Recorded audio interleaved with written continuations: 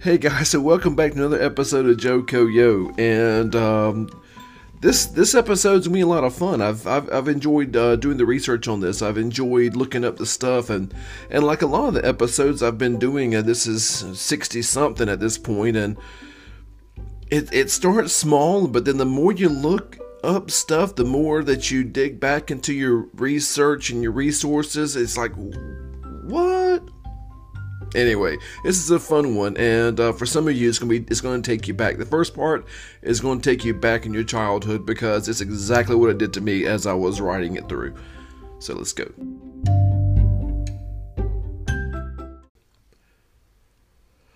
In 1982, I was 9 years old, and I got to see the following movies in their first runs. And first run means that it's the first time that it's ever appeared in the movies. That means the entire history that has built up around these now iconic movies, and 30 plus years of history has built up around these movies that had not existed prior to 82. The scenes, the now iconic phrases from these movies, none of that had happened yet.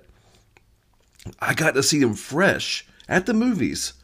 Just think, in this 1 year, I was able to go to a movie theater. It was sometimes it was Dunn and sometimes it was Smithfield, and I was able to see in 1 year E.T., Tron, which you may not know about that one. I do.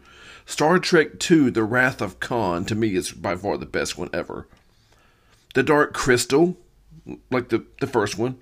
The Secret of NIMH. That was kind of cool. All of the movies.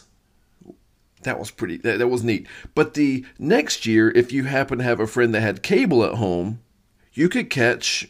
Well, as long as you didn't get caught, because some of these are not for children's eyes.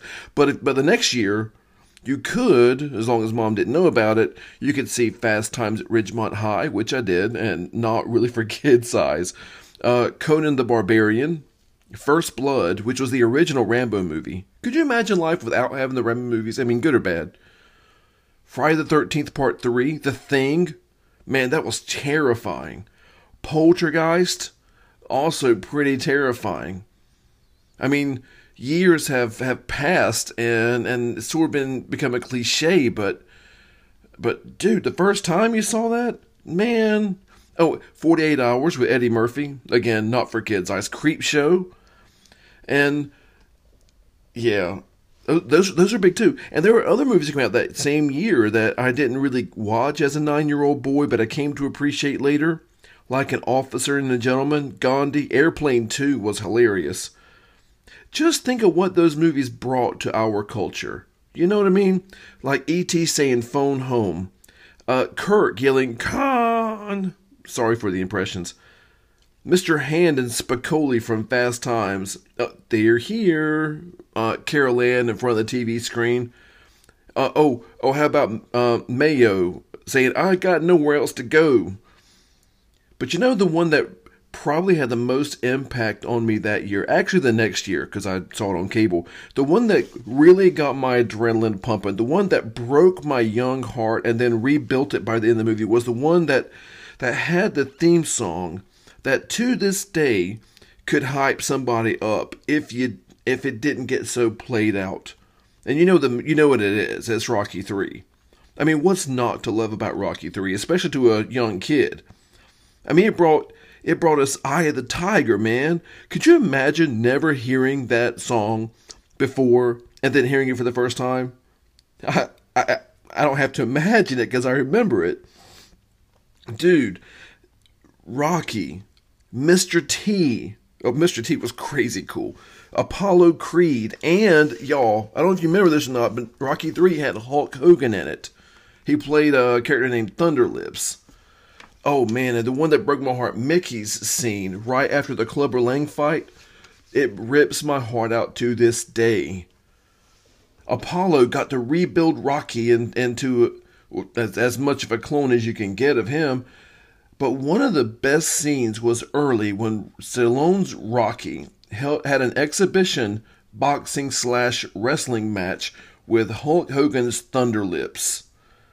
Rocky thought, it was going to be an exhibition match. The whole wrestling scene, it was really just a show, and he thought it was anyway until he was body slammed. Just this movie, a winner that needed to reinvent himself, a former champion taking him under his wing, him finding out that wrestling can be very real, and it had a tiger. Now, like a lot of not the little tiger, the eye of the tiger, but you get my drift. Like a lot of the best fiction, we can see its roots in real life, and we can see it, you guessed it, right here in Johnston County. Let me get to it. But first, we're going to Nebraska. Turn of the century. See, prairie life was really hard on a young person, especially in the early, say, 1900s, late 1800s. Any person in that period. Hard work, unending, unforgiving labor, it dominated your days there, but it also made you strong. John Pesick's life got even harder out in Nebraska at the turn of the century when a tornado hit his farm and destroyed his family's house and his barns. This tornado even picked him up and carried him a whole mile or so before dropping him. That's a pretty hard life. To add to the experience, his father was bringing back home some lumber after the storm to repair a barn when the cart overturned on him and killed him, leaving young John with the heavy burden of the family farm and a life full of trauma, and of course, as you probably could guess, a lifelong fear of storms.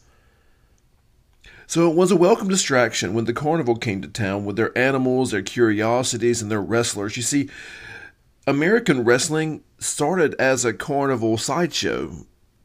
Kind of makes sense, doesn't it?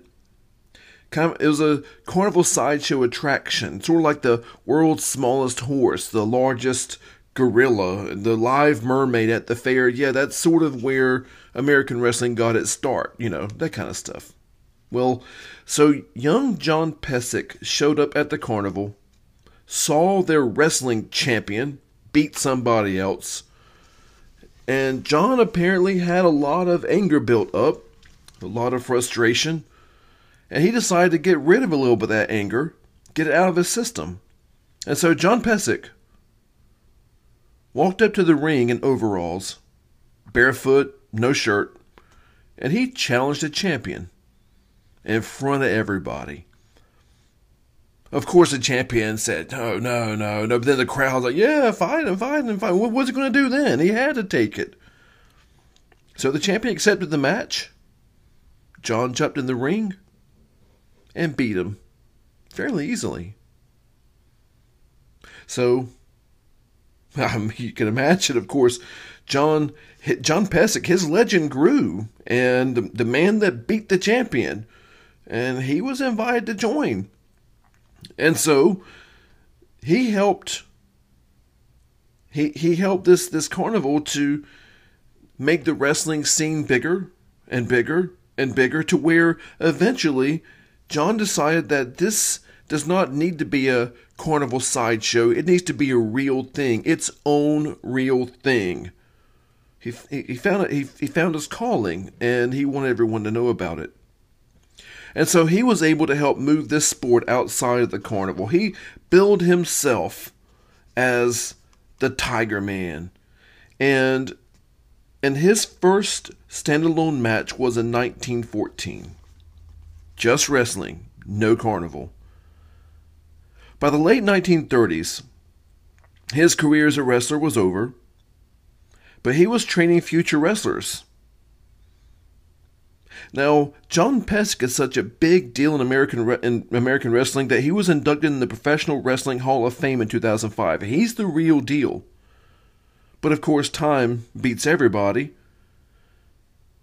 And when he was training future wrestlers in his 30s, a new guy walked in asking to be trained. He was about the same size as John, about the same build as John, sort of country talking like John was, and John took a liking to him. he was about, well, to John's eyes, he was somebody that he could train, somebody that he felt an affinity with.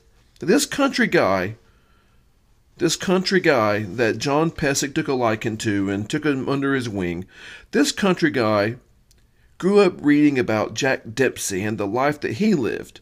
This, of course, is the 1930s or so. The bright lights, the big city, was a far cry from his small hometown of Princeton, North Carolina. In fact, his family on both sides had been pillars in the Princeton and Boone Hill communities for over a century at least. His father's last name, Massey, shows up in the 1790 census, and so does his mother's last name, Oliver. It shows up there in Boone Hill too. This guy wanted a different life, and he was convinced that boxing would take him there. This is all before he met John Pesek. He thought that boxing could take him just like it took Jack Dempsey to the bright lights big city. Al Massey was strong, and he was fast, and he was also a pretty quick learner, and soon he was winning boxing matches in Goldsboro, Greensboro, Charlotte. He pulled in enough crowds to get top billing, and he finally made the lifestyle that he wanted, or at least something like it. He boxed the Carolinas circuit for a little bit, and in some of his spare time, he went to other matches to check out potential competition. But soon, Al started hearing about a different kind of competition, not just to him, but to boxing in general. He began to notice that he wasn't pulling in the crowds and the money that he used to. No boxer was. Al was seeing that wrestling was taking over some of the box office tickets. Al thought wrestling was really just a gimmick, a sideshow. He didn't know that it actually had been. To Al, he said that the wrestlers were too fat, too slow, too out of shape.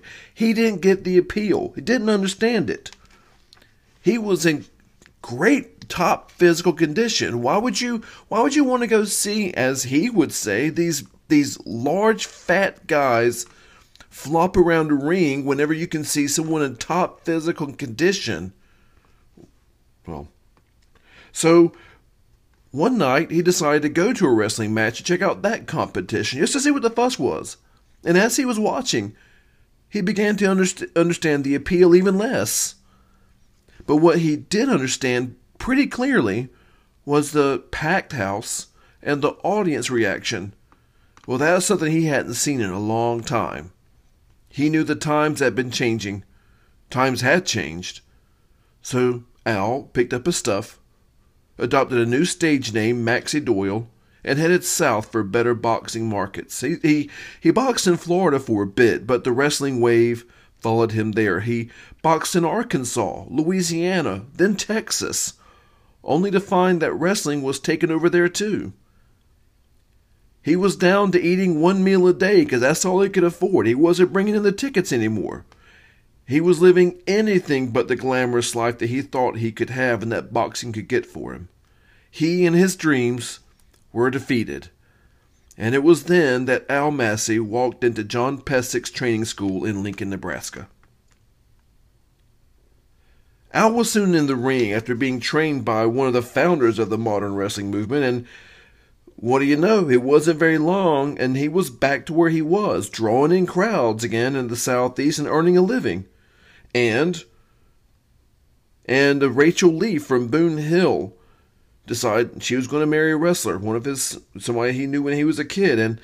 But eventually, time wins, and Al, just like John, began to lose a step or two, had a couple of injuries, and he began to wrestle less and less. But he did begin to referee and coach to fill in the gaps, and most importantly to our story, Al Massey began to scout for new talent. He met up with a guy, a wrestling promoter named Jim Crockett, who started something called Jim Crockett Promotions in 1931 and created a wrestling league through it, several wrestling leagues through it, like East Coast Wrestling, the Mid-Atlantic Championship Wrestling, Worldwide Wrestling. JCP, as it became known, eventually added the National Wrestling Alliance and partnered with guys like Ole Anderson, Ric Flair, Dusty Rhodes, Barry Windham, and Ted Turner. Ted Turner himself found out that televised wrestling brought new audiences to his new cable platform that he was pioneering, allowing him to make money through increased advertising revenue. Turner eventually bought JCP and formed World Championship Wrestling, and the rest is history. Most wrestlers since the days of Al Massey have been associated one way or another with the WCW or ECW, or its main competitor and eventual purchaser, the WWF or WWE. Seriously, nearly any wrestler that you can name, Hulk Hogan even, everybody, even Johnston County wrestlers, C.W. Anderson Emmet community, Shane Helms from Smithfield, Murray Happer in the southern Johnston area, have worked with the group that Al Massey helped to spread in the 40s, 50s, and 60s. I watched wrestling on TV when I was a kid, but I didn't know that several of the best storylines that it had were real ones, and all in the person of Al Massey of Princeton. A wrestler, or better yet, a winner needing to reinvent himself, a former champion taking him under his wing, and a tiger. I don't know if Al Massey ever tried to be an actor like Stallone, but Stallone tried to be a boxer and a wrestler like Massey. And real life beats fiction every time.